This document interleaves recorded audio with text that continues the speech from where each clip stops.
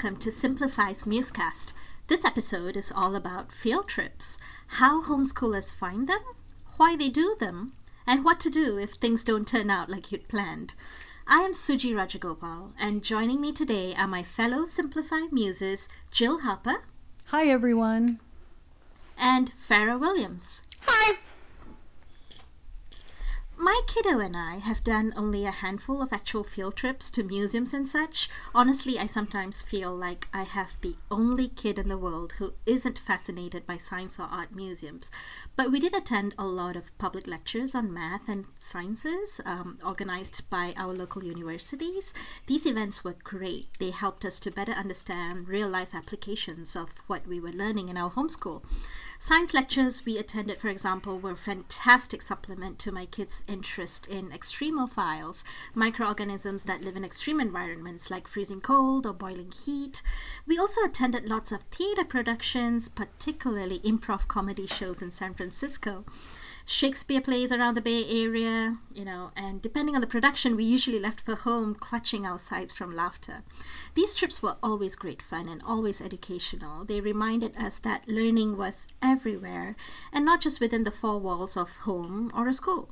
So, for a long time I thought, you can't really call these things field trips, right? We're having so much fun with plays and universities, not at museums. So how would you define field trips for homeschoolers, Jill? And what were some of your favorites? So for homeschoolers, I think field trips can be a lot of things, whereas in traditional school, everyone knows what the field trip was. It was a few a year. Homeschoolers can make a field trip out of anything, whether it be a vacation to some far-off place or just a little bird sanctuary in your neighborhood. So field trips are everywhere for homeschoolers. Some of our favorites have been everything from our trip to the Grand Canyon, which the kids remember, to just the little local symphony on Saturdays where they saw little children's shows. So there's quite a bit in there. Yeah, I feel like homeschoolers should count everything as field trips. I count it all as a field trip. Every time we go somewhere, every time we interact with someone interesting or see something new, that's a field trip. Yeah.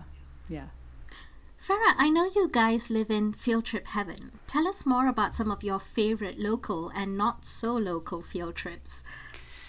Yeah, so I live in Washington, D.C., and I'm right in the heart and privileged to be able to hop on the metro and get to the museums really easily.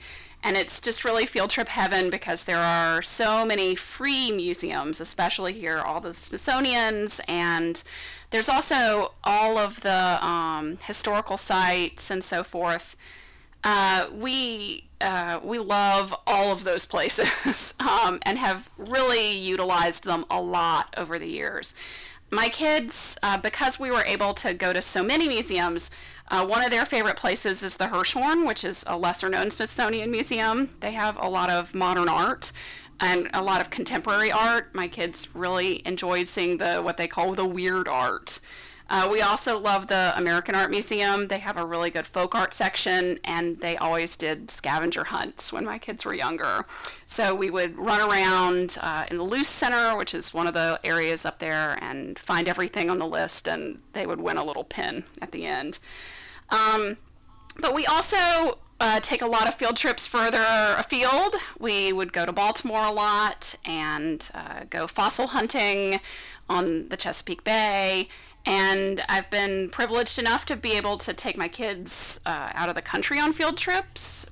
We were able to go to Southern Africa and to the Yucatan and to do some really cool stuff like that. And so the field trips can be so many things. Just this week, my kids were able to go see the parent of a fellow homeschooler talk about his work with robotics for the government, and things like that are really wonderful opportunities to have. That sounds so fascinating, Farah. And Jill, I know you guys have done some really cool field trips too.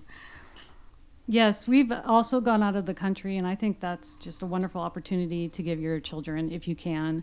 We've been to Mexico, to the Playa del Carmen area for a long time, and then we've been to Europe. And we actually went there just last year when I had, the 3 teens all at home.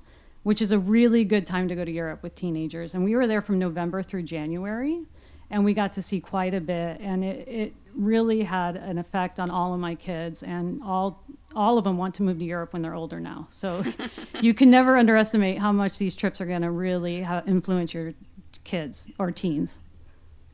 And Farrar, have your field trips influenced your kiddos? And if so, how? Oh, yeah, absolutely. I really think going to the ballet was what inspired one of my sons to want to be a ballet dancer. And he's a pretty serious young budding ballet dancer now. But also, especially, we've had the chance to see a lot of theater at the Shakespeare Theater and at the Kennedy Center, and it has really influenced my other son. Just loves acting and loves musicals. But also they just are, they have their own taste in art, which I think is really awesome because they got to go to museums for so long. Sometimes we go into a museum and they say, oh, this is that artist who did such and such.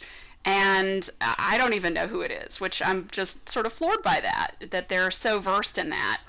And they have a sort of sense of those things and of nature and all these opportunities. It's just, it's good. It's good for them.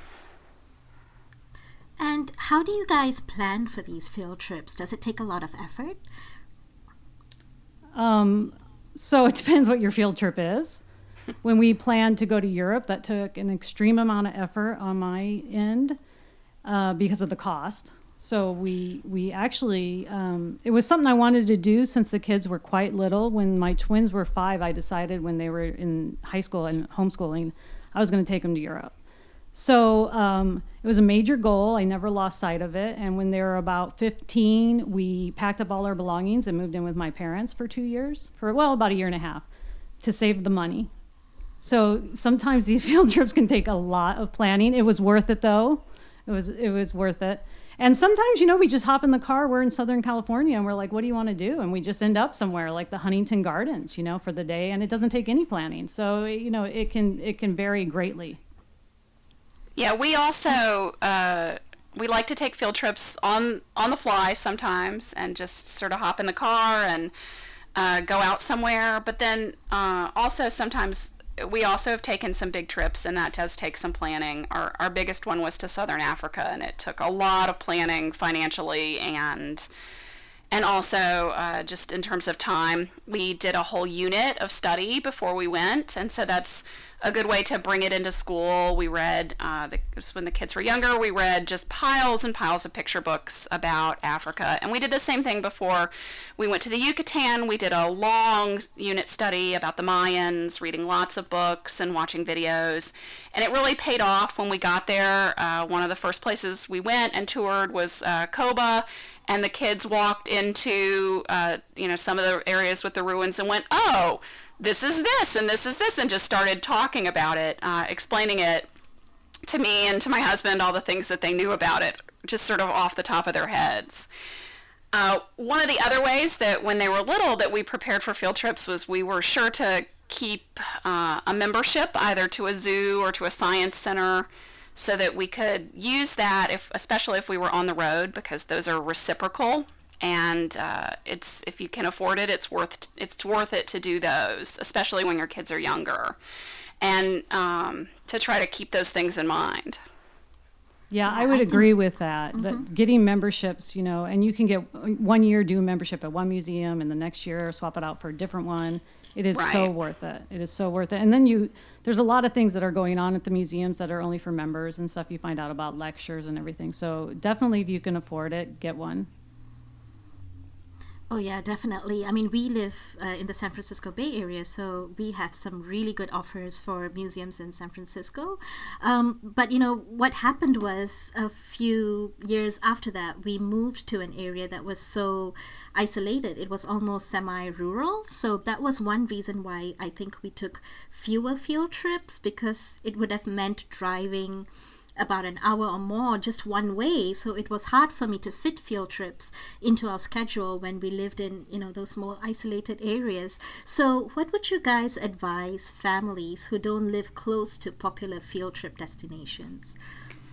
So obviously I am so lucky to live where there are plenty of field trips, but one of the ways that we also take field trips is not just big trips, but if we take a road trip to go see family, then we stop somewhere on the way, even if it's just for a couple hours. And we've had some really neat field trips that way. We went to the Corning Glass Museum that way, for example, in New York, and it's a surprisingly awesome place to visit.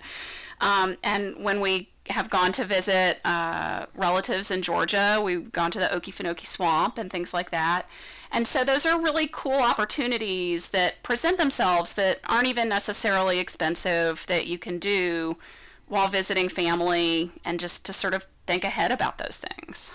Yeah, I would agree with that completely. And actually, some of our favorite field trips have been driving cross country, because I have a lot of family in the Midwest and we drive out there.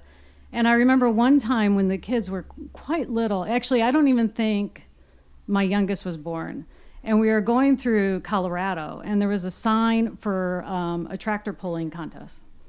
And we got off and went to it for about an hour, and it was all these tractors. And then there was also a merry-go-round there, and it was like the biggest, like a carousel, and it was one of the biggest in the country or something. And my kids were they were probably maybe 4. They remember that to this day. I mean, and it was free. And they loved it. They loved it, which I had no idea they would. And we just did on the spur of the moment. But man, did that really have a positive effect on them. That sounds so amazing. And unfortunately, we do have to wrap up for the day. So would you guys care to share about, your single most out-of-the-box field trip that you think you would never forget?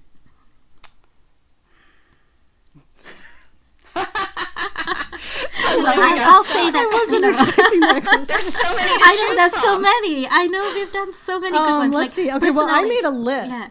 I asked my kids last night. I have 3 children, what their favorite field trips were over the years, and actually they remembered quite a few. We did Mark Twain's house in Missouri. They love that. Our Europe vacation, the Long Beach Aquarium. We had a membership there for years. We went all the time. They love that. The Science Museum in Chicago, bird watching, the CN Tower in Toronto. They went to the very top of that. That had a big effect on them. The Grand Canyon, the missions in California. You can take a big trip and hit all the missions. They love that. I highly recommend that if you're in California. Robert Louis Stevenson's house up in Northern California. Catalina Island. Catalina Island, we went there. You take a little boat out. It's about an hour. And we stayed the night. And we went to a pizza restaurant. I'll never forget this. It's not even educational, but we went to a pizza restaurant. Pizza is always educational. They give you peanuts in the shell before your meal. And when you're done with them, you just throw the peanuts on the floor. And the whole floor is covered with peanut shells.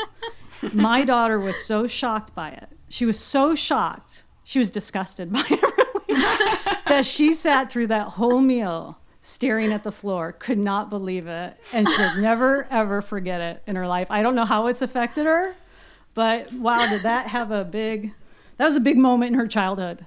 We talk about it quite often.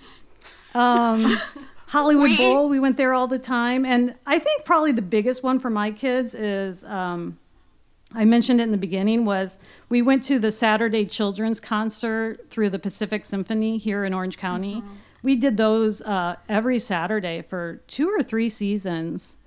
And full disclosure, I was dating the conductor, so we got in free, which was wonderful, and I don't recommend that you do that, but it was wonderful.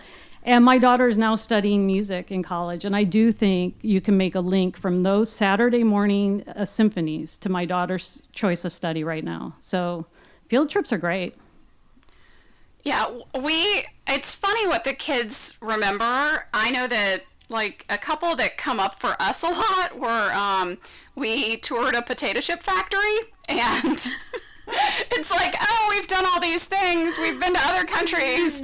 They really liked the potato chip factory in the middle of nowhere. Like, they love factories, right? Kids love factories. Oh, yeah, totally. Yeah. And we haven't done that many factory tours. So this one, I think some parts of the country, that's a big option. And around here, it's just not. Yeah, and it was really small, and the owner came out with more potato chips. and you got to try all the varieties. It was kind of exciting. And watch them get sliced and go up this thing. It was really cool. And another one that they still remember, and it was years and years ago, was we went to a talk about how they train dogs for veterans at Walter Reed Hospital. And they had a couple of the dogs, one that was about to be given to a soldier who was recently returned from the Middle East, and he was there and was clearly so excited about the dog, and another one that was sort of early in the training process and kept making mistakes. And it was just really neat. They just talked about the training process for the dogs, and so it's just these little things. It's funny what they sort of focus on and talk about years later. So yeah, I just want to add real quick, my son, my kids went to art galleries from a very young age because their grandmother is a painter. So they've been doing that for a long time. And one of the first artists that my son met, my oldest son, was named Jeff Soto.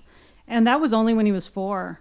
And he has never forgotten that. He follows his work, and it's just had a lifelong effect on him. So any little thing you can do, get out and do it. You never know how it'll change your kid.